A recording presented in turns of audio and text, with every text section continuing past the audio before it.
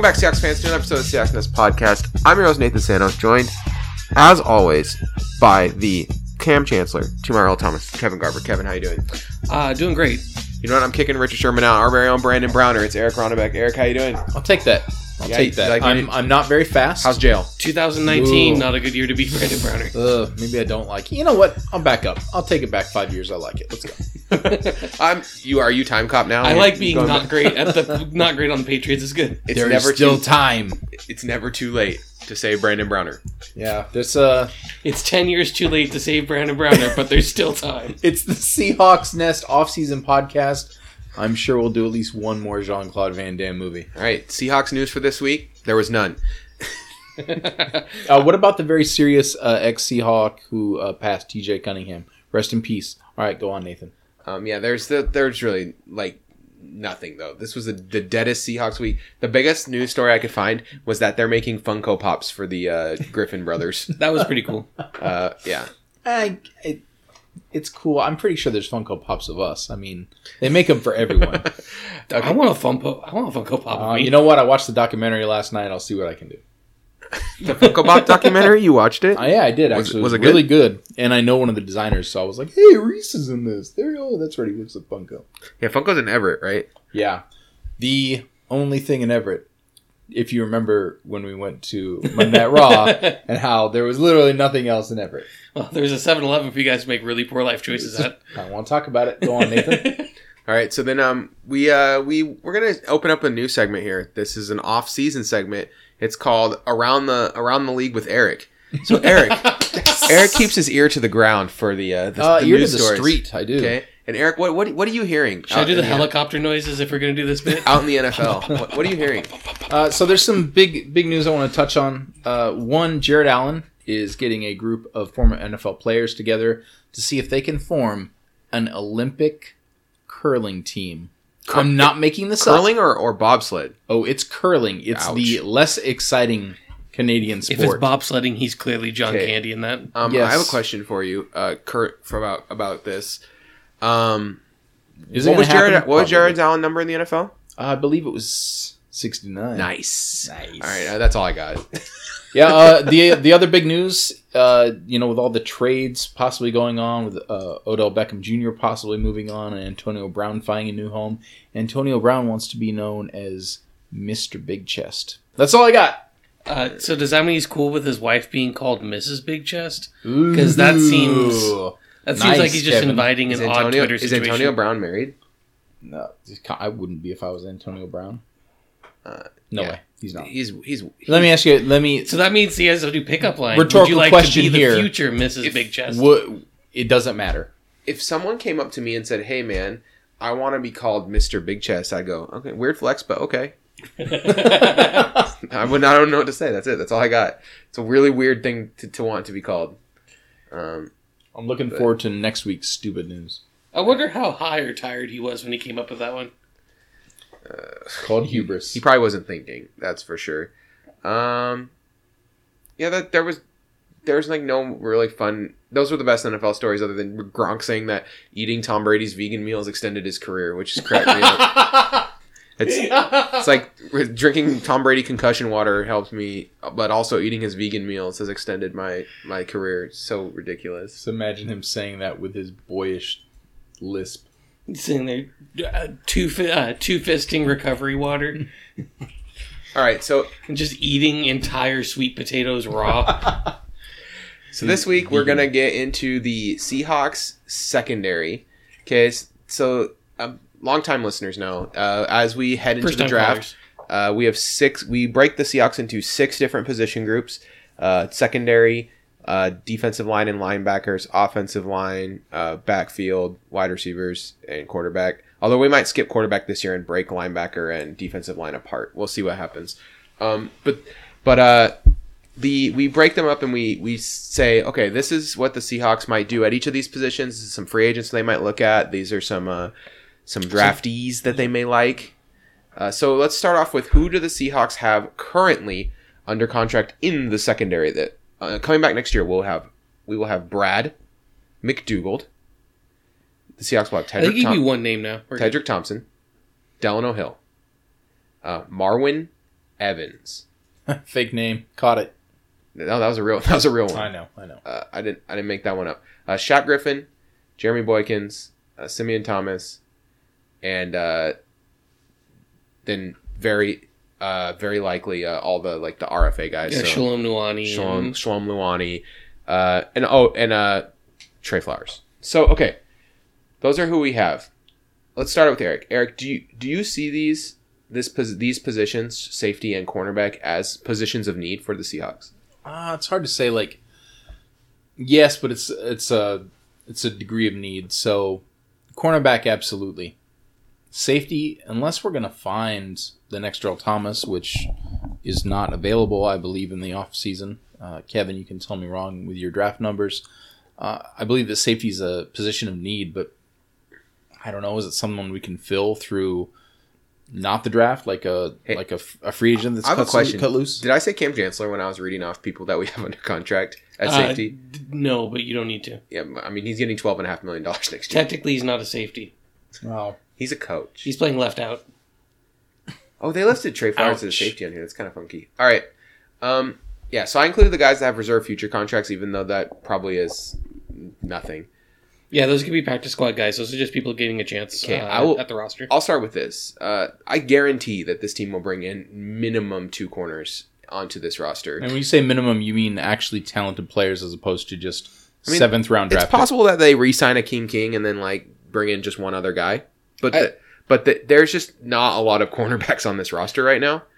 And I need to see a minimum of 3 bodies come in the defensive backfield. Yeah, and then probably 1 safety to go with those 2 corners. I agree, Kevin. When you say bodies, Kevin, what level are we talking? Do you want, saying, a high draft pick, a paid well free agent?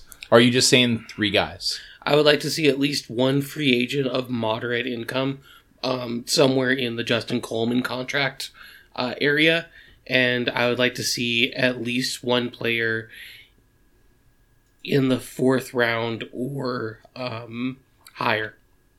So a player who is a not insignificant draft asset.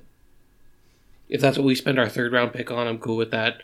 If that's what we spend our 1st round pick on, I'm cool with that. As long as it's up there worthy of the position. Yeah, a good guy who's going to make a difference in the first year. Yeah, ideally for me, that'd be if we end up trading back, it'd be we trade back and pick up our pass rusher or our corner, and then we pick up the opposite of that with the 3rd round pick or whatever we picked up trading back. Okay. So let's start with the guys currently on the roster, Kevin. Let's go to you. So the safeties. Do you feel comfortable heading into next season with Tedrick Thompson and Brad as the starters, and then Delano Hill as the primary rotation guy? No. Mostly Delano Hill is the one that makes me worry about that. I think Tedrick Thompson and Brad McDougald are a serviceable safety duo. I think either of them will be elevated by a better player in the opposite spot, especially Brad McDougald. If Tedrick Thompson is like a rotational safety defensive back for us, I feel way better about that. I'm not completely sold on him as a starter at this point, especially with the level of cornerback play that we have.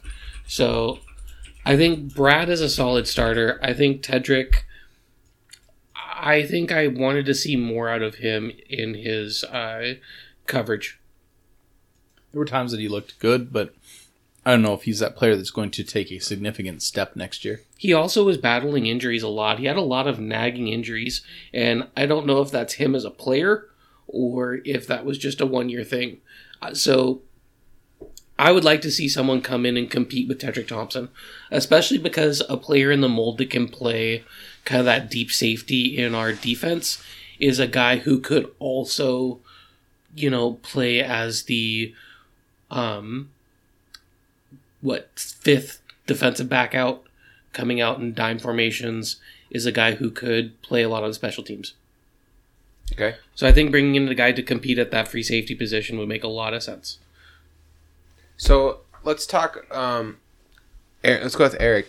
Eric, do you see that either Trey Flowers or Shaquille Griffin? Do you see them as a potential number 1 cornerback in the future, or is this kind of a case of 2 number 2s? That's kind of right now. We know it's a case of 2 number 2s. In the future, anything can happen. Last year, we thought that Shaq Griffin would be a nice number 1 corner. We didn't know what to think about Trey Flowers. Now we're kind of thinking Trey Flowers might be the best corner on the team, but It might just be because we're a little hard on Shaq. Right now, I think we have 2 number 2s. There obviously needs to be someone brought in here to... I don't know, I really like Earl as a safety, obviously as a Seahawk, but what I really enjoyed about Earl is that he made people around him better. He elevated everyone's game. That player isn't always easy to find, but I would like some sort of push to happen. I feel like Shaq Griffin can be better. Trey Flowers, I don't know, man. Last year was his first full year playing. That's pretty... Honestly, he had a pretty good first year. I don't know if he's a number 1 corner, though. I think we have 2 number 2s. Shaq had a really good first year as well, and then we saw some issues the next year. Yeah, the sophomore year is not kind to a lot of positions in a lot of sports, honestly. I would love to bring in a 1.5 level cornerback, someone who's maybe not a true number 1, but certainly better than what we have. I think that would make a drastic difference on this club. Okay. I think if we're bringing in a number 1, it has to be in the draft, and if we're bringing in a free agent, it's going to be a next year guy. Would you guys agree with that? So let's talk about the free agents available at corner. Let's start with that. I think that's a good place to kind of kick off our discussion of potential options here. The cornerbacks that are available in free agency, as far as the Seahawks are concerned, are not a good fit. I got a couple guys I'm curious to your opinion about. Okay, so like the best cornerback I think on free agency is Bryce Callahan, who is just another Justin Coleman.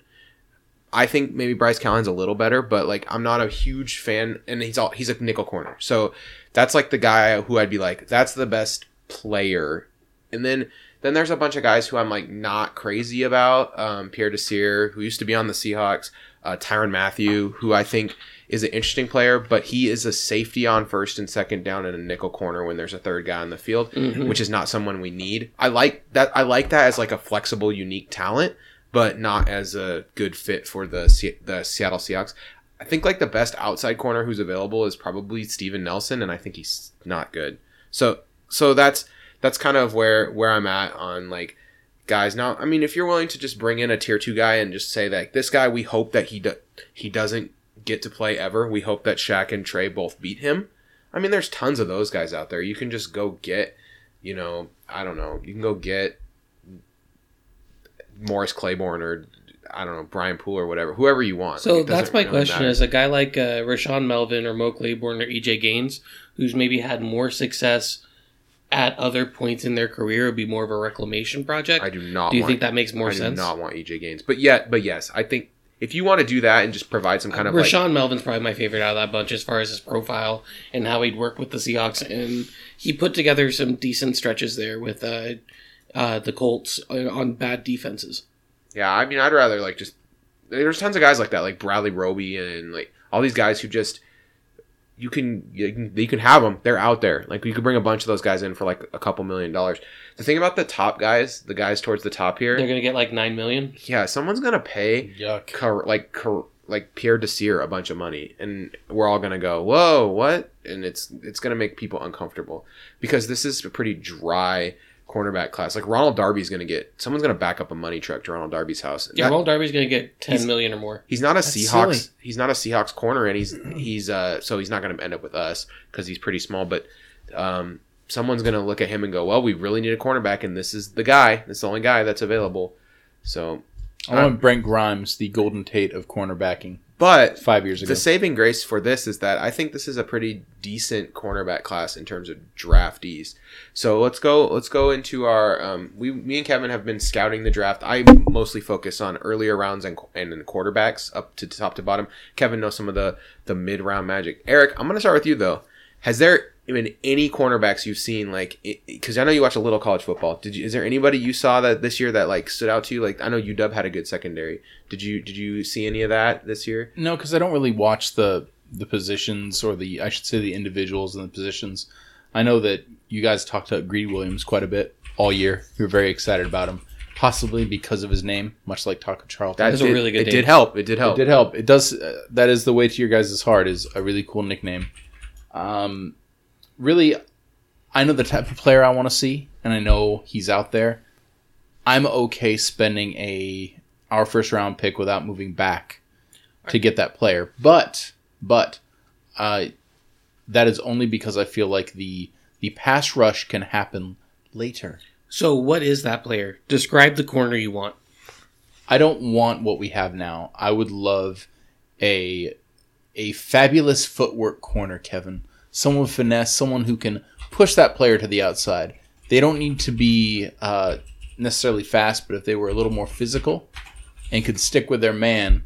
So you want like a press man corner that can flip his hips and move with the wide receiver. I want that agility. A guy who can mirror him, that kind of thing. Yeah, and not show up late, Shaq. Okay. Okay. So what they're lacking in speed, they make up for in quickness. Does that make sense? We can start with Greedy Williams. I think. So do you want to tear it off real quick? Because there's a handful of corners that are getting like first round or worst case early second round love, and then there's kind of like the rest. Okay, let me talk about why don't you say what's the top tier? When I watch cornerbacks, so here's the thing that's maybe for me, and it's a little different for everyone else. So I'll start watching tape on these guys, right? And what I'll do right away is I'll watch like 5 or 6 plays, and I'll look at the measurements. And there's a lot of guys where I'll do that, and then I just turn the tape off like after 6 plays because I'm like, this guy's never going to end up on the Seahawks. So there are guys that are going to definitely be in the top tier that I did not watch a ton of tape on because they're just not going to end up on the Seahawks. They're short, or they're like Notre Dame, Julian Love. This guy, I think he's good. Although I wasn't crazy about the little bit I did see, but the thing is that guy's not a Seahawks corner. So yeah, he might be in tier 1 for some people, but for me, judging it from like a Seahawks scouting perspective, I don't know. So I guess he doesn't have the length that the team wants.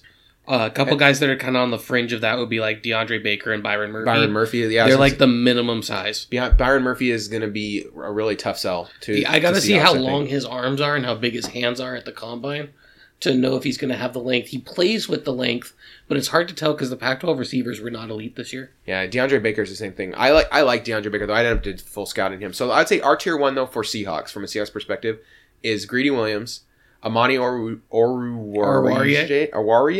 Yes. Oruwariye. And then DeAndre Baker. I think that's your tier 1 of Seahawks potential corners. Would you agree with that, Kevin? I'd put Byron Murphy in there for right now, but yes, I agree with all those. I mean, I think Byron Murphy will deservedly be the first cornerback off the board. I just don't know if he's a good fit for the Seahawks. And also, they're not going to have the chance to draft him. Well, let me ask, where's that first corner taken? What number? Someone's getting taken in the top 10. Yeah, I think Byron Murphy gets picked around 10. Okay. Byron Murphy, I think, has probably the most universal appeal. Some teams like DeAndre Baker more. Somebody's going to want Greedy Williams because Greedy Williams is probably the best press man round 1 corner. So let's talk about Greedy Williams first. Greedy Williams, what I love about him, okay, is that Packers are going to draft him. By the way, when he sniffs out a play that he can make a play on, like when he sees a play developing that is a play he can make on, he aggressively pursues the ball in a way that is very appealing from like a scouting perspective. He's going to get a lot of interceptions. Yep. Now he does bite on double moves, and he's like he can be burned that way. I call him a gambler. But it is exciting to watch, and the thing that he does is he does that Richard Sherman year 1 through 6 thing where it seems like he's out of the play a little bit, and then he's not out of the play at all. He was just straight up baiting. He was just straight up baiting you into throwing that bad pass, and now he's taking a pick. The weird thing about it is he's really strong in press coverage. He can get in a guy's face and make that press move, but he's really weak in run support and like is not a great tackler. And even like screen tackling. Like he dives for people's feet, and that stuff like drives me nuts. You can coach that out of him, but a lot of scouts have taken to calling it protecting themselves, or like they say like they're saving themselves for the pros, or you know what I mean? Like they're trying not to get hurt in college, and I don't know. I don't know if it's that, but he definitely doesn't bring the aggressiveness to the tackle that he does to the coverage. Right. So if you want like the best like ball hawk coverage guy in this draft, I think you can do a lot worse than Greedy Williams. Greedy Williams is that. What did you see, Kevin, when you watched him? Yeah, same thing. Great in press man coverage. That's I didn't like him as much in zone, but I think that's just because he didn't play it that much. He's aggressive in a good way, but he can gamble more than I like. He's capable of reading the run support, but then I put in dive tackler, and I hate that. The thing that I really like was he can play the wide receiver's eyes, he can play the quarterback's eyes, and he can play like either face up or with his back to the receiver. So he's really good at positioning his body in that way. I feel like he has very good field awareness as a cover guy. And so he knows kind of instinctively how to like pinch a receiver to the sideline or kind of get his shoulder into the body when he makes the play for the ball.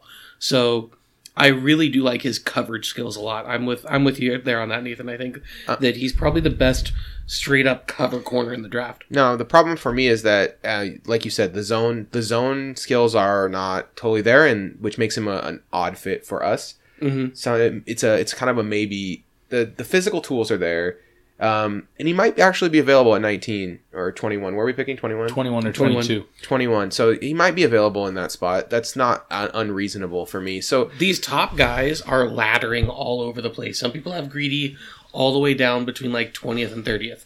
Some people have Byron Murphy way down because of questions about him. Some people have DeAndre Baker going in like the last 6 spots of the first round. Yep, and then they'll also have like, I've seen all those players in the top 15.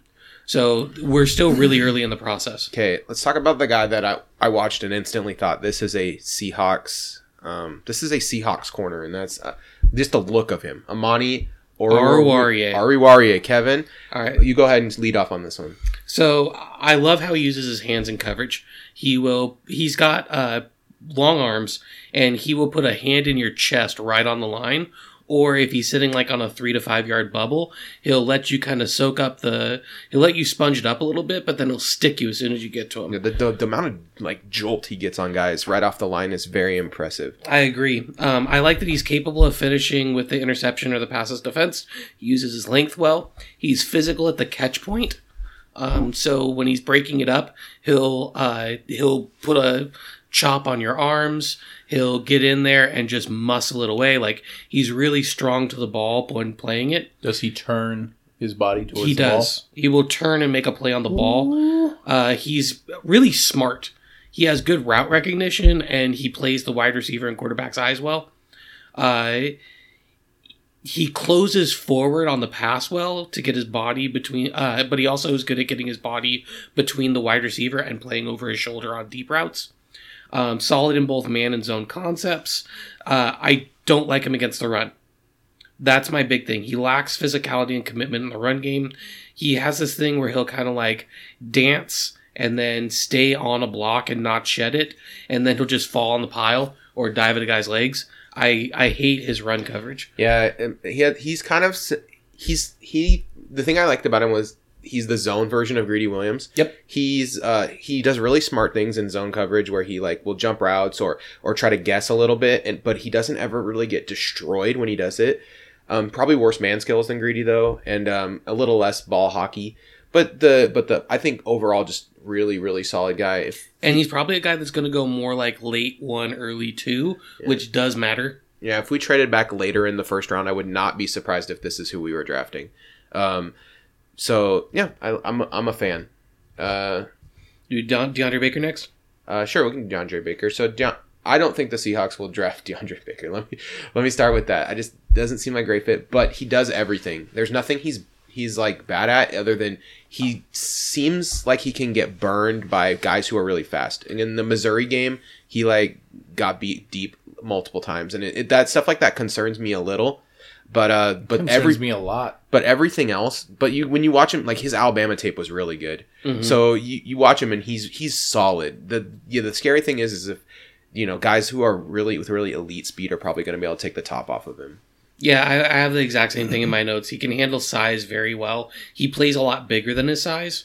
He was really good at high pointing the ball. Very, very physical in routes and at the catch point. But he doesn't always get his head around on deep and overpasses.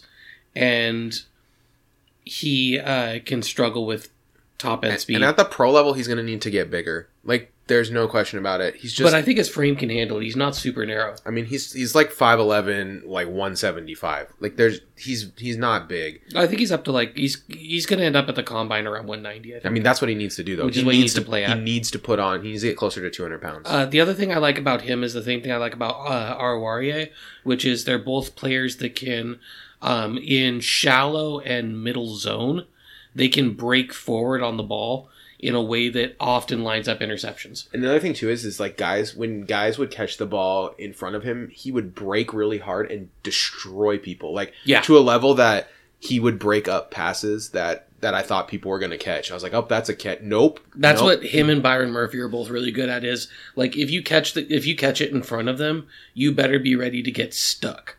Like, I think both of them are the best corners at that. They're the best first-round tackling corners, in my opinion. All right, so then there's like the next guys I scouted were like round 2/3 guys that I thought the Seahawks might go for. So these are the guys I identified, Kevin, and you tell me if I missed someone, okay? Okay. Joejuan Williams, Lonnie Johnson, Michael Jackson, and Rocky Ya-Sin. Those were the 4 guys that I thought. These are guys that if the Seahawks traded back into round 2 or maybe just used their round 3 pick and one of these guys happened to be available, these are guys they might pick. Is there anyone that you're really into that I just should have watched? Yeah, there's 2 other guys that I would like to put on that list are Jamel Dean out of Auburn and Jordan Miller out of Washington. Okay, so Jamel Dean and Jordan Miller. Okay, I'm gonna let you go do those guys first then because I don't know hardly anything about them because I didn't identify them. All right, so Jamel Dean is a bigger corner. 6'2", a little over 200 pounds. He's going to be in like that 4.55 range for his 40. So a little bigger, not elite speed, but a lot of range and size. He was productive at Auburn on a really good defense in the SEC, but he also had some injuries, so his games played aren't huge. What I like about him is he's another hitter. He's like one of those guys where if you catch the ball, he's going to put some pain on you. He has good hand strength and can contest plays really well. He's capable of finishing with the interception. He gets his hands on receivers in the first 5 yards. He's a good press guy, but he has the hips capable to flip and turn and run with you for his size. He moves really well for his size. He tackles like a safety. He's another guy I'm worried he may not be able to handle elite speed, but he does have really good lateral quickness, and he's able to keep tight off of routes breaking in or out or wherever. So he's a good mirror guy. So his man coverage skills are really good, and his zone coverage skills are good enough, but that's what'll need work. Yeah.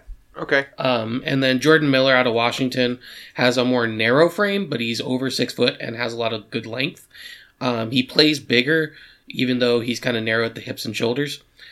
He's really good at like riding a dude's hip pocket in deep coverage and kind of getting in. He has the hands to finish, but he doesn't always do it. He can turn and run or he can slide step. He doesn't do a lot of backpedal work because Washington doesn't ask for that, but neither does Seattle, so that's fine. He's really good at mirroring off the line and he knows how to press well. He just doesn't always use his hands. He's good at using leverage on a receiver to play against the ball. He uses his length to shed blockers to decent effect. He's a solid tackler. I wish he was a little more aggressive in run coverage, but he's really aggressive against screens. And the last thing I like about is he's good on like read and react plays in zone. And he's played on the outside on both sides, and he's played nickel. So he's got experience playing all over. So for a guy who might go in the 3rd to 5th round, he could fit in a lot of spots on our defensive backfield. All right. Let's start with Lonnie Johnson. Lonnie Johnson came out of Senior Bowl with like a lot of buzz. He had a really good Senior Bowl. So I was like, okay, I'm going to watch the tape, see what I see. And he's 6'20". And he's like 6'3", and he's 206, and he looks really good in his uniform. And that's about all the nice things I'm going to say about him. Wow. He like really struggles in like a lot of things. Here's what he's good at. He's good at like he backs up at the beginning of almost every play. Mm-hmm. He like gives like a big cushion, and then he covers his zone well. But I mean, if you want to just give up 5-yard receptions on every play, this is your dude. But if you give up 5 reception on every play, they don't even have to use their 3rd down. Like he makes the tackle after the catch a lot, but he allows like significant cushion in and out of breaks. I wouldn't say that the ceiling is really high. Like the best version of this guy, if someone can develop him, is good. But the basement is never really has an impact on an NFL football field. And so at that point, like you have to get him in the 4th round or 5th round. You can't take a chance on him earlier than that. So yes, I would be excited if we took him late, but if they went after him too early, I would assume they saw something I didn't see, or he had an excellent combine. I agree that there's some guys you could probably get in the 5th that I think you could develop in the same way. Do you want to talk about Isaiah Johnson then next? I was thinking the other big. Okay, we can go with Isaiah Johnson because he has a very similar situation here. Sure. I don't have Isaiah. That wasn't one of my 4 guys. Oh, sorry. We talked about him off the podcast, and I forgot that you didn't mention him just now. Yeah, so you can do Isaiah Johnson. So he's another guy who is also like 6'3". He's out of Houston. He's another really long guy who gives up way too much cushion and has all the physical tools, but with the big cushions, NFL wide receivers will murder him. So those are 2 developmental guys where if one of them fell to the 5th, I'd take them, but I really wouldn't want to spend my 3rd on either one because they should not see the field year 1. And another developmental guy is Rock Ya-Sin. He never really had to play zone. There's not a lot of tape because he just had the 1 year at Temple. Yep. And so out of Presbyterian. Yeah, exactly. So he's really. I bet you this dude rocked at a Presbyterian, but there's no tape. He's super physical, which is like really fun to watch. Yes. But he's gonna need a lot of work. If you want a guy that you don't have to start in year 1. Now here's the thing. I said the same thing about Trey Flowers' cornerback project, and he turned out to be pretty okay. So maybe the Seahawks can develop him really quickly. But he is not, from the tape, he's not like fully seasoned yet. He's gonna need more time to be ready to play. Like a guy like Doug Baldwin would rip this guy to shreds with just good route work. Yeah, the big thing that I noticed with him is he has the lateral quickness to mirror a wide receiver really well, and he handles fakes really well, and he knows his job and role on the defense. But if he doesn't get his hands on you inside of the first 5 yards, speed beats him deep really bad. And I don't think he's slow. I just think like he loses a feel for a fast receiver, and so like. If you're on the left hash and he's playing on the right side against the outside receiver on the wide side of the field, if a guy like Will Fuller or something just runs like a big fade 30 yards upfield, if he doesn't put a hand on the wide receiver's chest, he can kind of just get lost behind him and lose like a step and a half. And a step and a half in the NFL is like a mile of room. And some people are really... This guy I see going way up people's boards, and I think that... I don't really understand. I think he might be going up media boards faster than he's going up NFL boards. I don't know if it's the name or the... It's a good name. It's a really good name. I don't know if it's the name or just the lack of total amount of tape that makes you like think like, well, we don't know exactly what he could be. The thing I will say for him, though, is in the Senior Bowl, watching his Senior Bowl practices and then his game tape, you could see him develop in just that 1 week and make some improvements. So I could see him being a guy who catches on quick and really ups his game. I also noticed in the Senior Bowl, he was able to work some zone concepts a little better. So I feel better about him than I do about either Isaiah or Lonnie Johnson. Yeah, I would say there's... But he also might go like a round and a half higher than either of them. Yeah, I was gonna say like I think you got to pay a lot more to get him. All right, let's go with Juwan Williams. Sorry, Juwan Williams. I like Juwan Williams. I'm not sure what he'll be in the NFL, but he's smart. He makes smart plays, and he's huge too. He's really big. I'm really curious to see like how fast he'll run because he doesn't seem super fast from the tape. Like he seems like Vanderbilt players always seem slow. I don't know if it's the uniforms. I don't know, but because he's not getting beat by guys. He just doesn't look very fast on the hoof. Yeah, I wouldn't be surprised if he ended up. If he runs like a 4.5, like he might jump up draft boards. Yeah, because people will be like, "Whoa!" Because the tape is actually. But if he runs like a 4.5 flat, then I wouldn't mind spending like an early second on him. When you watch the tape and you see him like jam a guy, and then on the next play he like just makes a really smart zone read and and plays his zone really well, and you're like, "Yeah, this guy's really pretty good." Like Juwan Williams is pretty sweet. So that's a guy I would keep an eye on. Is like if the Seahawks are there at the in the third round and he's there, that's a guy I would really want at that spot. If they trade back into the second and he has a good combine, also same thing. Really tantalizing prospect for me. Here's a guy that's gonna get drafted too high, Michael Jackson. Dude, so this guy is going all over in like pre-draft stuff. There's people who are like, yeah, this guy's gonna go in the second round, and there's other people that are like, yeah, this guy's gonna go in the 6th round. So I really want to see what happens at the combine and as people start to narrow that window. Because, man, if he goes in like the 3rd through the 5th round, he's kind of interesting. If he goes in like the 2nd round or the early 3rd round, man, they're seeing something I'm not. I'm with you on that. Just it's I don't know. It's weird. It's weird. He has the size, and I think that's what people get really into size. And he looks like he has crazy long arms too.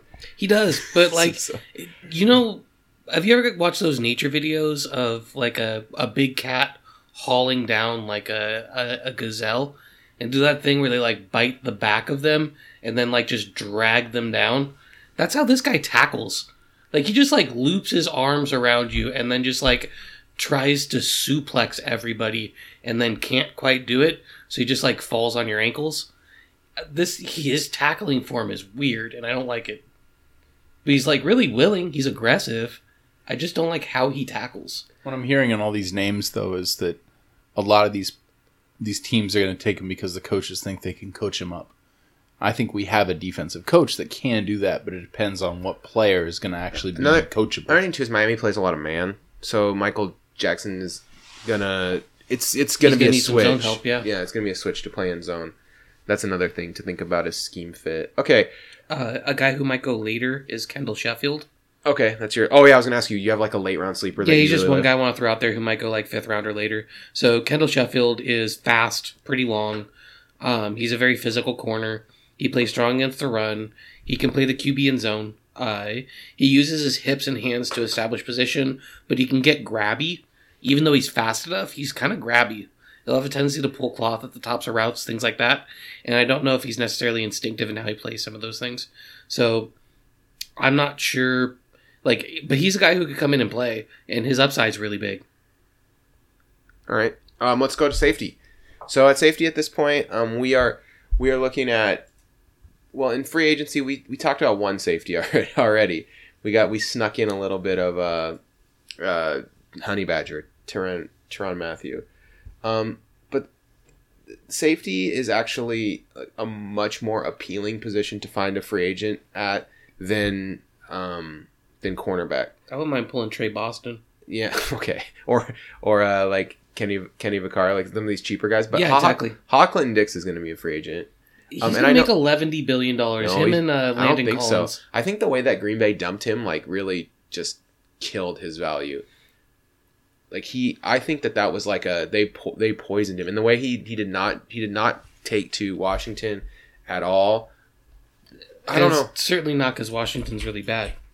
Yeah, I'm not saying I'm saying that I want him on our team. I mean, yeah, if we can get him for like 6 or 7 a year, like sign me up. I'm saying that might be a possibility, Kevin. Then sign me up. All I'm trying to say. Because Landon Collins is going to get like 9. Well, yeah, okay, so we can't get Landon Collins. That's the best guy. I don't think he's a great fit for. I don't think he's a great fit either. I think Clinton Dix is a better fit. I just assumed he was going to make $11 billion. If you're telling me that's not a thing, I am like, sign me the F up. I really want that guy. But I mean, what about? Okay, so Adrian Amos is probably another really, really good guy that we can't afford. But that's kind of what I'm stabbing at, is that the safeties in this draft in this free agent class are pretty talented. There's 7 or 8 guys. Adrian Amos, Clinton Dix, Trey Boston. All these guys are quality. Landon Collins, quality starters, and they're all just available. There's tons of guys out there. So and the safety market did not get a lot of money last year too. Yeah. Oh yeah. There's one other guy, Earl Thomas. Have you heard of him? Is he good? Don't talk about it. What about Anthony Harris? There's just a bunch of guys. Anthony Harris is RFA though. You'd have to give up draft picks to get him. Harris. But yeah, what I'm trying to say, what I'm stabbing at, of course, is that, and I don't think Chicago's going to get any other guys back. I don't think Amos is coming back. Because they spent a lot of money to keep Mack. And I was about to say they're paying Khalil Mack all of their money. So they which isn't a dumb idea. No, it's not. He's really good at football, and they'll probably get at least one of their guys back, just because their quarterback's on a rookie deal. They have some money. Mm-hmm. Okay, so free agency is an option for safety. Whereas with cornerback, I feel like it's not a great option. Both because there's not a lot of talent that's a good fit, and there's not a lot of talent that's talented. But safety depth, I mean, the middle range of guys too. Like you could go get Adrian Phillips or Glover Quinn or Kenny Vaccaro or Reggie Nelson or Jonathan Jones, and all those guys are like quality depth, and they're not. None of them are going to be expensive. They're all going to be probably pretty cheap. Which I wouldn't mind getting a depth guy and a guy who could compete for starting, because At this point, it's hard to trust our safeties to stay healthy. Yeah. And lack of depth at safety was a killer last year. All right. Now there's two guys that have been talked about as, for first round talents, I think, at this point. One is a guy who was always there, and the other one is a guy who's come screaming up draft boards the more people who get to watch him play. And so let's talk about the guy who's the more exciting of the two. Nasir Adderley is a safety from Delaware. Eric, how does that make you feel? Well, he's from I'm guessing he's a big fish in a very, very tiny pond. Okay. Now, Delaware is a top flight FCS school, which means they actually play against other good, like they play against like North Dakota State, and they get into Eastern Washington. They get into the tournament at the end of the year. Yeah, so he actually had to play against the best of the players that were not as good. He's in Gonzaga. Got it. But yeah, the dude was clearly the most talented. Okay, let me say about Adderley. He's really fast. He's an excellent special teamer. Maybe the best, most exciting special teams tape I watched on any of these cornerbacks and safeties, because they all have some. Dude, he thumped people. He was a murderer. He will whatever team drafts him. If they don't get anything out of him at safety for the first year, they will get a lot out of him in special teams. Like both as a returner and a gunner. Yeah, he could return too. He's a physical returner. It was weird. He would just run dudes over. He'd be like, he'd get a head full of steam, get his first 8 yards, and then the guy would be there, and he'd be like, I'm not gonna go around that guy. I'm gonna go directly through that guy. He covers a lot. They had tearaway jerseys. He covers a lot of ground really fast. And you think like, okay, it's Delaware tape. I don't know how excited I should get, but it is consistently very impressive. Yeah, I think he has a lot of potential to be a really good deep safety. Now the thing is it's a total wild card drafting a guy from Delaware, because you just never totally know how it's going to translate. The tape is very promising, to the point where I think it's worth a first round pick for someone to take a chance on him. But there's always that shot that, it was just he was a man among boys, right? There's an old scout saying, though, when you're watching a guy play against a lower level of competition, you want to see somebody who pops off the tape. And he jumped off the tape. They did not have to tell me what his number was. They did not have to do the little thing where there's an arrow. As soon as I turned the tape on, I'm like, oh, that's the guy I'm supposed to be watching, and clearly no one else. It's the murderer guy. Yeah. The guy that was just killing dude, he kills people. And he comes from really far away, too. He tracks the deep ball well. He closes well. He has vertical ability. He played man and zone coverage. Yeah, I don't think he was like a great coverage guy. I thought he was good in against slot receivers. He did well. He was fine. But he does a good job closing plays down. Like, no one got like a catch and then a big run. It was just like some guys got catches on him. I would say he's one of the two best cover guys out of the top corners in this draft, or top safeties in this draft. I don't know if I agree, but the physical. Or sorry, one of the three. There's two other guys I think that are also as good as him. As I said, there's not, the safety draft is like medium. I think there's two that are not good cover guys. I'll say it that way too. Where do you think he goes realistically? 17. I don't know. That's like a number that I would be bottom half of the first round, top of the half of the second round, somewhere in there. And if he goes in the second round, Kevin, at this point, he would have to have a really bad combine. The tape is like really, really good. Yeah, but there's some people that just don't draft defensive backs from small schools. So he's like not on some people's board because compare they're him dumb. to the guy we missed out on last year by one pick. Derwin James, not even the same person. Derwin James is freaking good. Derwin James was a top 10 pick that slid for no reason. The thing about Derwin James is that you knew from the evaluation process, like, this guy will be a Pro Bowler the first season maybe. Like, it was like very hard to understand why he wouldn't be. Derwin James was one of the 5 best pass rushers among rookies, according to last year's numbers. And he's a safety. Yeah, he didn't rush the passer very much. Yeah, he's really good. His skill set is dumb. Yeah, that was just. I mean, he got from one pick. I feel depressed all over again. But I mean, we knew, and that was our guy. We went hard for him. The thing about Nasir Adderley and the guy we're probably going to talk about next, the 2 first-round guys, is that Nasir Adderley is a legitimate single-high safety. He can play single-high and cover a lot of ground. I'm not sure. I think that the amount of ground he covers, he's slightly less, breaks slightly later. Like, I think he's more bursty. He makes his decision later, but he might be faster than Deontay Thompson. So let's go into Deontay Thompson, though. The thing I like about Deontay Thompson is that he covers a lot of ground. That's basically it, but it's such a good that the way how much ground he covers is so much that I am willing to forgive some of the other stuff that I'm like, okay, well, this guy did get from there to there on this play, and I don't really understand how that's possible. He missed the tackle getting from there to there, but that's fine. He doesn't always... He overran the play getting from there to there, but that's fine. He does that thing that I criticized Earl for a lot of times, which is that he'll get there and like affect the play but not finish it. Brian Russell. Shut up. If you think Deontay Thompson is Brian Russell, Kevin, I really question... no, he's way more athletic than Brian Russell's. He just has all of Brian Russell's he's really football IQ. He's really aggressive. He hits really hard. He has good ball skills. No, I don't even think he hits hard. No, he definitely hits hard. I'm gonna bring up the YouTube he video. Misses his hits so often that it's really hard to tell because he's hitting the truck stick too early. I honestly wonder if he needs glasses. Because he tends to tackle 3 yards next to the guy. It was a Rick Vaughn problem, huh? I just think I watched something different than Kevin watched because I really disagree with If it was tape, I don't. Oh man.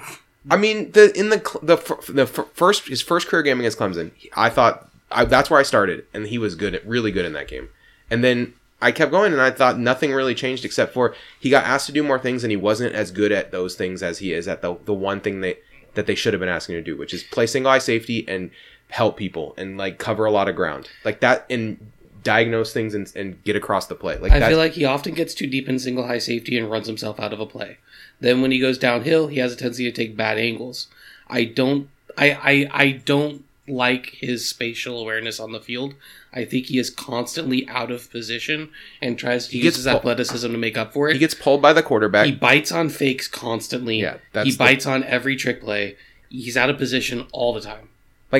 I understand the criticism. He plays out of control. He follows the quarterback's eyes, and those are things that he definitely does. Those are weaknesses, but he has a unique talent that is you can't teach, and I think you can coach a lot of the other stuff out of his game. Control yourself more as a tackler. That's totally coachable.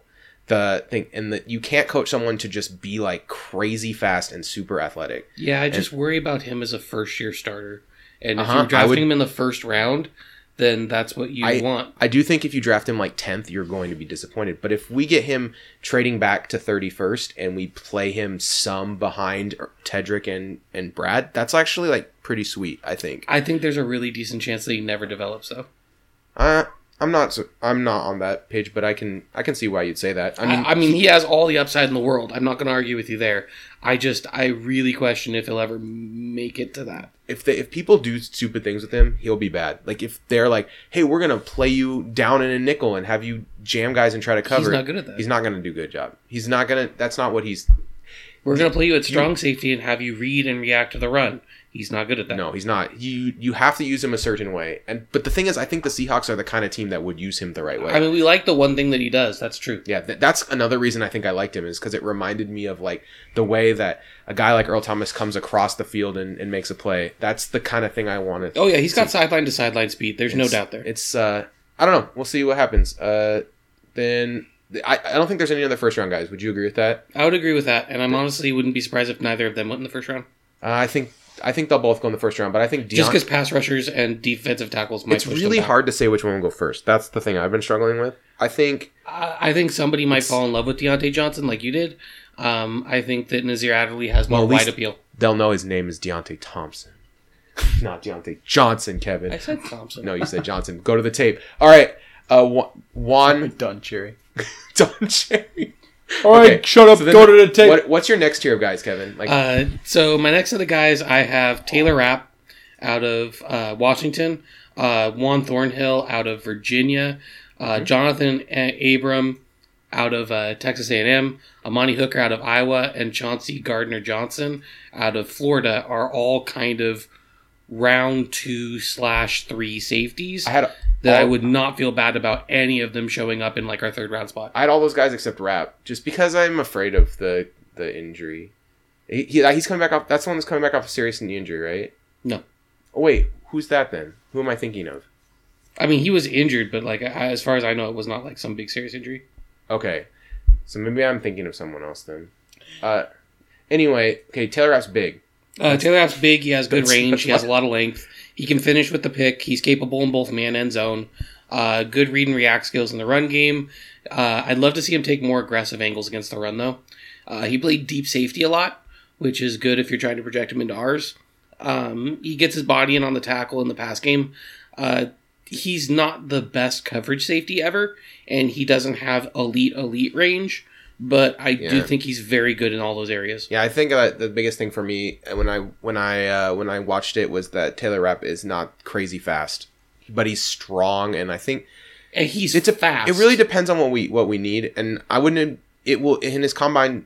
I think his combine time will matter a lot where he goes in the draft. Yeah. If he runs like a 4.6, then he's gonna get drafted in like the 3rd or 4th round. But if he runs like a 4.42, he's gonna be like late first. Yeah, because that will show that the range issues were more mental processing and less true elite speed. I also think that he wasn't asked to do that a lot. If you watch him try and keep up with a guy in coverage, he never has a problem keeping up. It's just you don't see him go sideline to sideline. But watching UW runs a lot of like too high safety concepts and stuff like that. All right, Juan Thornhill.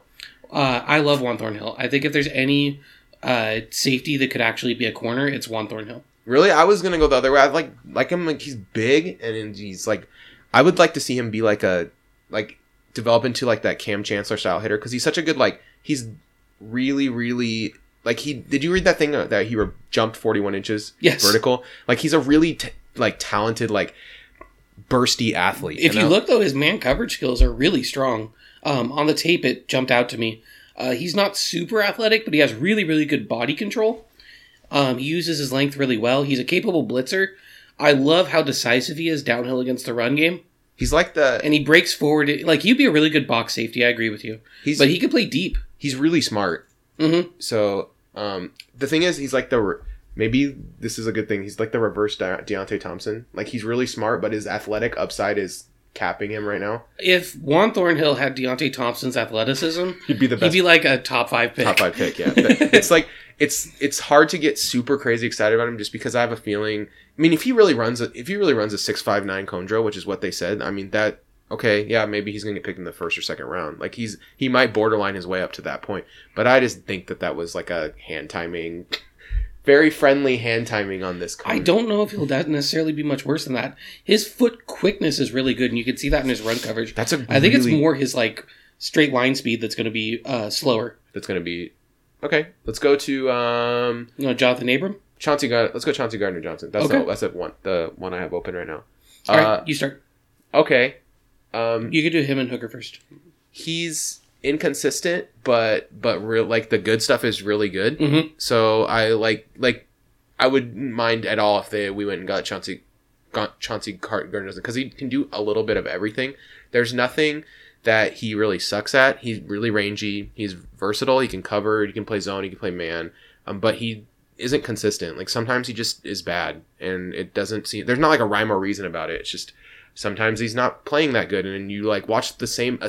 You watch him do a similar thing in the same game, and you're like, he does it perfect. It's like a mental lapse. It's like, all right, well, I think he could step in and play free safety for a lot of teams on day one and be completely fine, because the good stuff is that good. I also thought he was better in zone than man. I feel like his man needs a lot of work. Okay, I can dig it. I feel like there's a bit of a footwork thing there. More mistakes in man for sure. Yeah. I can actually think now that I'm thinking about it, that seems right to me. But yeah, I agree with your assessment there. He covers ground and makes plays too. Breaks up passes that other guys would not be able to. He's kind of like a poor Deontay Thompson in a lot of ways, but he might go in the spot that I'd rather draft Deontay Thompson in the middle of the 2nd round. Yeah, late 2nd round, maybe slip into the 3rd. If we traded back into the top of the 2nd round, this might be a guy that we're going for. He totally seems like the type fit. A guy that the Seahawks would love to develop as. Though I think we both agree we'd much rather have Arouarieh if we're picking in that slot, I think the we cornerback? all agree that the corners are more appealing. Oh, from everything you guys said about him, that's who I want. But again, I haven't seen any tape because I don't watch college. Okay. Amani Hooker? Amani Hooker, do it. You start. Me start? Yep. Amani Hooker. Okay. I don't know what position he would play on the Seahawks. That's kind of how I felt watching it. Is this guy... Because I don't think he's better than Brad. And he's going to have a hard time unseating Brad in that strong safety spot. And then I'm not sure he's... Has the range that... I don't think he has the The shifty hips? The shiftiness to, like, really cover guys like I would want him to if he was playing Tedric's position. Iowa didn't ask him to do that at all. They had him doing a lot of downhill work, and I think part of it was because he had a lot more size. They did a lot of zone stuff where he would, like, start in a zone and then just run, you diagnose the play and then just, like, attack. And it's like, I don't... So I really need to see, like, cone times and stuff. He's one I'm having a hard time assessing without the data. He's really good at diagnosing the play, though. Yep. He made a lot of plays, like, in the backfield or close to the line of scrimmage that I thought would be difficult for other dudes to make. Or, like, coming in and crashing, like, a bubble screen or something. Mm-hmm. Like, he will murder your bubble screen all day. Yeah, I don't think he could play single high, though. If he played single high like the Tedric position, I think he'd get destroyed. I would worry about it. It would be a tough fit. And then, like I said, then you got to unseat Brad, which is, like, really tough. But if he's sitting there in the third or the fourth, he'd be appealing because he's a guy who. If this guy's available in the fourth round, that's really good. That's a great value. I mean, one of these guys is gonna fall, though. That's the interesting thing. It's a matter of who it is, because there's kind of too many guys that are all grouped into that second to early third. Someone's not gonna get picked there. Jonathan Abram. Go ahead, you do Jonathan Abram. Okay, I really, really love his read, recognize, and react skills. He's another guy who plays downhill very well. I think he could actually unseat Brad. Okay. I think his burst is better. He is more athletic, but he has that same ability to quickly diagnose and attack. This praise is too high, but he's the best player I know who does it. It's kind of like how Bobby Wagner just looks like the Terminator. Like, the run play starts and Bobby Wagner just knifes through everything, and next thing you know, he, like, blinks his eyes and shows up next to the running back and then murders him. Abram did that a lot, where you would just watch and they'd be throwing a screen and, like, they would start to flare it out on that bubble screen, and suddenly, right about the time the ball hits a finger, Abram is just, like, murdering someone. I think that he's a really, really big-time talent at strong safety. I don't think he's a single high safety guy. I don't see him going backwards very often. He plays a lot more like box safety concepts, and that's where I think he'd be more comfortable and able to make an immediate impact. All right, I'm going to bring up a guy that I think is like a scheme fit, but maybe it's a really late pick, like Marquise Blair. I think Utah? Marquise Blair is played in Utah. They played him in the box all the time. And if they want to play a guy in the box all the time like they did with Cam Chancellor, if they can get Marquise Blair and get him to gain like 20 pounds of muscle, because he's aggressive, he has all the traits except for he's not a giant. He's a converted corner, so he's a little slimmer. He's 6'2", 195 right now. He would need to be closer to like 215 to really pull off this kind of position. But the way that they played him in the box and how aggressive and decisive he was in those plays was pretty good. Not great coverage. JoJo McIntosh is very similar at UW. So I think like that would be something that you'd need to really think about. And those are like rounds like 5, 6 kind of guys. Those are later guys. Rounds 4 through 6. He's really that's all I got. Darnell Savage is the other guy who's similar. Like you could play him in the box, but he's 5'11", so like I worry about if he doesn't have the size. Darnell Savage also, his tape on Maryland is super weird, where like he had like more interceptions than I expected, and then because I was expecting, like everyone said, like the scouting reports all say like big hitter, so I was like, where are the big hits? And I'm watching the tape and I'm like, no big hits yet, but like 2 interceptions somehow. Yep. So it's like he can do a lot of things decently. That's PJ Locke's another guy that his tape was weird like that. Darnell Savage, I think, right away will be a really good special teams player, because on special teams he lit some people up. Yep. And so I think that's a guy you could see us take really late in the draft and be like, okay, I know this guy's going to immediately have a good impact on special teams. Okay, so then I have a counter for you. Go ahead. Another guy who's going to be really late with the opposite skill set. This is a guy who could play single high. He did it all the time for Boston College. His name's Lucas Dennis. Okay. But he's about 5'11", 185, 190. Okay. But he understands how to play zone as the deep man. He will punish the hell out of your mistakes. And this guy can finish interceptions. He has a lot of picks in his career. He gets his hands on the pass well, whether it's for the pass defense or the pick. But he needs to get stronger, and he's like way too much of a drag down tackler. He's not a strong tackling guy. I could see him being an interesting person to pick late as a guy who could kind of provide an option in that single high deep scenario. Dang, because that's hard to get. He had 7 interceptions and 10 pass breakups in 2017. Yep, that's pretty crazy, especially to follow it up with 1 interception and 2 pass. Yep, breakups. That's a thing that kind of a letdown season after that. Because 7 picks and 10 pass breakups is insane. Because he's a guy who could go late or undrafted, and he would be really interesting because it's hard to find a guy who can back up that single high concept. That's not an easy thing to play in the league. Yeah. All right. So there's some guys to think about. If you have a favorite, we're at an hour. We're not even gonna have time. We're gonna go like hour and a half, whatever. Who cares? We only live once. Okay. So if you have a favorite safety or cornerback from this next year's draft, or there's a safety you really want to see us sign, let us know on Twitter or wherever else you want to message us. If you want to support the Seahawks Nest podcast, you can do so by heading over to patreon.com/SeahawksNest for as little as $1.24 a month. Get access to some stuff. If there's a specific player you want me and Kevin to watch YouTube videos of and give our opinion, just post it on the Patreon. If you're a patron, we will go ahead and take a look for you. There are some things that are hard for us to predict. We got a question this week about 40 times? Can you at 40 times? Like, I don't know. That's something that neither of us are great at. Let me give a guess. Nasir Adderley is going to run like a 4.4, and Deontay Thompson is also going to run like a 4.4. And then other than that, I can't really tell you because the other guys those are guys who have eye-popping speed on the tape, but then other guys you just don't really know. You're like, that guy looks kind of fast, but I'm not sure. There's like a level thing that I've noticed. It's hard for me to tell the difference in my eyes between like a 4.52 and a 4.56, and depending on like if you're Al Davis or not, that could be a big difference. That could be. The other thing with corner is there's more like you have to be under 4.6. If you run over 4.6, you're gonna get burned all day. Yeah. If you run under 4.6, you might be able to work. You remember that guy Tease Tabor on the Lions who kept getting victimized? Mm-hmm. He ran a 4.6. Yeah, Tease Tabor I thought could be decent, but then when he ran the 4.6, but then he was just too slow. He just didn't have the foot speed. Yeah, and people will just put a fast guy in the slot and burn him deep all day. All right, let me thank these patrons: Nick, Matt, Michael, Josh, Michelle, Frank, Arthur, Keith, Mirza, David, Mike, Brett, Kieran, Chukatilla, Kevin, Lucas, Tom, Richard, and of course Forrest. Thank you so much. You guys are helping us out, helping us keep making the podcast. All right, Movie Zone. This is the late night Movie Zone now because there's Eric after hours. Movie Zone up all night. What movie are we doing? Well, we're doing the classic action thriller, the 1997 dramedy romance, gem. Starship Troopers. Oh boy!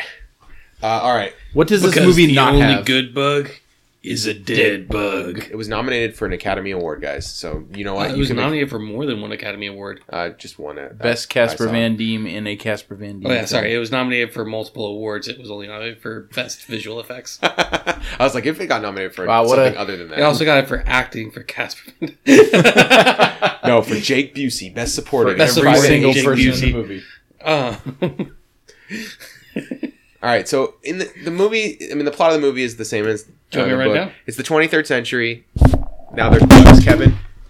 Eric gonna. I laughed so hard because before the podcast, you're like, Kevin, will you read this for me? No, I just wanted to say that there are bugs. Kevin, what's so there are bugs. How do we react to bugs? All right, so we react to bugs by trying to kill the bugs. This movie is shot using World War II era propaganda techniques. There's this really beautiful filming style where it's like, click to learn more because the internet was just a thing in 1997. So would you like to learn more? Yes. And these slogans, these taglines, look at the kids doing their part. And there's a bunch of kids like stomping on anthills and stuff. But it's about bugs who are... Oh, not just any bugs, Kevin. Alien bugs. Giant space bugs. Giant space bugs that are attacking Earth in the form of like interplanetary ballistic missiles. Spores. They are firing asteroids at Earth, and it is leveling entire cities. So everyone's going out to sign up, and you get to see Johnny Rico. And an amazing name. His girlfriend Carmen. Denise Richards. And his friend Dizzy Flores. and they're all from Buenos Aires. They're from BA. Now there's a there's a love angle there. There is a love angle. There's Unrequited Love from Dizzy, who's actually the coolest person in the entire movie, outside of Jake Busey, and the principal from Welcome Freshman. And then Johnny Rico's like the star quarterback. Dizzy's on the football team with him. And of course, Denise Richards is the cheerleader. Yeah. It's progressive. They enlist along with Neil Patrick Harris, who plays Johnny Rico's like second best friend. And he's part of like their circle of friends, but he's kind of the geek who helps them out with his homework. Exactly. And so they all enlist, and they end up going off to their various specialties. Why would you enlist, Kevin? It's almost like a death sentence. It's because you have to do your part. You gotta get citizenship. Oh, become a citizen. Yeah, because you're not an automatic citizen anymore. It's like Rome. You have to serve in the military to become a citizen. Well, there's multiple ways to become a citizen, but that's the one that like anyone can do. So he meets Jake Busey, who is great at playing the violin out of nowhere. And the fiddle, Kevin. The fiddle. Sorry. The neon green translucent fiddle. That's right. He was actually in a alt-rock band from the late 90s. It's actually, if you watch Yo-Yo Ma, he plays the exact same thing. So there's a scene... Oh, man. I'm sorry, we'll get to favorite scenes later. Anyway, so they go through basic training. There's some brilliance in basic training. There's the hard-ass who plays his... hard-ass drill sergeant. They go through all the trials and tribulations. They have some very good Biloxi Blues moments, and then they are assigned to their various units. He ends up on the Roughnecks, which is led by... actor. Oh, Michael Ironside. Michael Ironsides, who plays his former shop teacher. Yes, but now he's been enlisted. He's brought back because he's a veteran, which is why he has a hook for a hand. And he's a robot hand, Kevin. Yep, and he's the leader of the Roughnecks, an elite unit. His name is Gene Ratzik. Don't they have to go to the bug planet? It's Rathic's Roughnecks. Well, no, this is when he's with the Roughnecks. So they go to the bug planet. He ends up dying. The shop teacher ends up dying, and Rico gets to take over. They become Rico's Roughnecks. Yes, because that's how that works. And do we get to spoil the movie?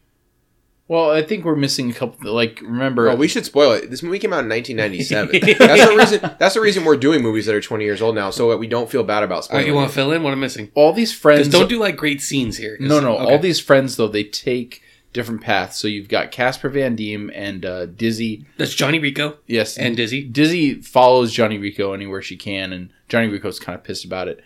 Carmen. By the way, Dizzy is basically a knockoff of the tough chick from Aliens. Yeah, she's really good knockoff. She's like a really beautiful tomboy. Great knockoff of that character. Denise Richards plays, as Kevin said, Johnny Rico's girlfriend. She's basically pure sex and a piece of crap. So really, Denise Richards. And she's going. This is an autobiography. She's going to be a pilot, which is very believable when you watch the movie. She's assistant pilot to Major Pilot Pretty Boy. Exactly, and then you've got. Neil Patrick Harris, who you don't really hear from until later in the movie. He literally disappears for a big chunk of the movie. Well, and that's another thing that these scientists, they're experimenting. Some people have telepathy. And he goes into the CIA, basically. Yeah, and so they're trying to bring out these people who have telepathy. There's one scene where they're guessing the cards. Yes. Yeah. What about like Clancy Brown's crazy ass? And he's like in this movie, and he's like, I want to be a private so I can get out there and kill the most bugs. You know, it's like, first of all, that is an amazing Clancy Brown impersonation. Clancy Brown is one of the most underrated actors. National treasure, by the way. Actor. He's also in a movie we were just talking about. We might be doing if you get around to watching it, Nathan. He's in this movie. Yes, he is. Clancy Brown is a really great actor. He really is. So eventually they are sent on a super like the big invasion. This is like the D-Day. This is the Normandy storming of the bug planet. Which is funny because once they get to these bug planets or the bug planet, you think things are going to happen, but it's really just another rock. There happen to be a lot of bugs. But they're going for the king bug this time, the brain bug. Yes, so it's something that they think might end the war. Yeah, they're at Planet P, which is like it's been devastated by the bugs. It's a military outpost. And but there's something They don't know what's going on. There's something sucking the brains out of soldiers. Yeah, it's pretty it's gross. Kind of proboscis. I'll say this. Or proboscis? Hibiscus, I think you're thinking. It's flower. It tastes terrible. Proboscis. This movie does have everything. If you want action, if you want violence and gore, if you want nudity, you want romance. If you want, there's some solid there's co-ed shower scene for no reason. If you want comedy because Jake Busey's in it, sorry, Kevin. If you want drama, then Denise Richards, everything she says. Neil Patrick Harris, the best actor in the movie. He is actually arguably. He's one of the two best actors in the movie. There's a reason why he has gone on to do many things. So anyway, they are going after the brain bug with a mini nuke. That's right. Because they're going to end it. Which is, I believe, just something they affix to the end of a rifle. And the brain bug recognizes what the weapon is. It knows. It's learned because it turns out that they're like hive-mindish. Yeah, and also the brain bug is sucking brain and being like, oh, now I know what you're doing because I'm a brain bug. So they have to get out of there while the brain bug makes its escape. And people get killed. And someone sacrifices himself to detonate the bomb. And they get back to the surface and figure out that the brain bug's been captured. So in all that, the brain bug ends up getting captured, and military intelligence led by Neil Patrick Harris is analyzing basically dissecting the brain bug. He comes in. It is a really creepy scene. Well, Neil Patrick Harris, when he comes in, he's part of this upper echelon special military unit. They basically look like SS officers. Yes. They have these long black coats very and specifically. These weird fancy caps. The anti-fascism angle in this is very explicit. Yeah. There's a lot of nationalism gone wrong moments that are not the thin veneer of, hey, we're the good guys, but clearly we're not actually good guys. Yeah. Is all over it. It's beautifully done. Yeah, it's I don't know. Should we go into favorite scenes? He can mentally scan the bug, and he pronounces that the bug is afraid. Yeah, and everyone cheers. It's afraid. And the big round of applause. It's just a roar of cheering. Okay, so best scenes. I have 9, so you guys start. Football scene. Wait, the football scene at the camp or the football scene at the beginning with the backflip? It's got to be the beginning. Okay. The beginning of the backflip is really good too, but the one at camp, just because it's they're it's like the most bro thing I've ever seen in my entire life. It's also space football. Because the ball is silver. Do you also like when they run the football play in the live ammunition scrimmage? Oh, that's right. Yeah. So Dizzy does the backflip in the scrimmage to be able to take the cap to the flag. That's how you win, Kevin. I'm telling you, there's so many great... I haven't seen this movie in 10 years, and I remember every scene. When Jake Busey is mouthing off to the drill sergeant, who proceeds to throw a long knife through Jake Busey's hand, sticking it to the wall, with the fakest rubber hand I've ever seen... passed off in a movie made after 1970. But it's okay because it's the future, so they just put him in some sort of, machine and it repairs his hand. How about when Rico... so at the beginning, there's a teaser scene where they're running newsreel following the soldiers, and you see Rico get killed. That's right. He dies, and the camera gets knocked out, and then it goes back to 1 year earlier or whatever. And... goes back and shows Rico. Well, when you get up to that actual scene, turns out he doesn't die. Wakes up in a tank, in a medical regeneration tank or whatever, to Jake Busey popping up his KIA, his killed in action photo, going, guess what, buddy? You're dead! Yeah, that's... And then he pours a bunch of booze all over everything.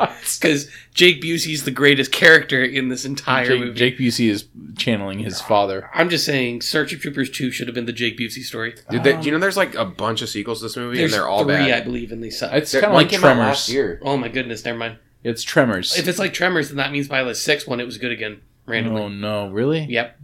Don't watch the intermediate ones, and I don't blame you for not watching any. I won't give it all a chance. I don't know if I can give you a favorite scene because we've talked about every single scene in this movie. No, we haven't. The best scene in the movie hasn't been brought up yet. Jake Busey grabbing the fiddle? Oh, that's a really good one. When the guy when gets, Jake Busey pours the alcohol on his tattoo, or when it takes approximately 900 guns and 10,000 bullets to kill one bug soldier. That's true too. I believe you're missing the part when they're doing live fire drills and the one guy's helmet doesn't fit properly, and he gets... Oh wait, who was that guy?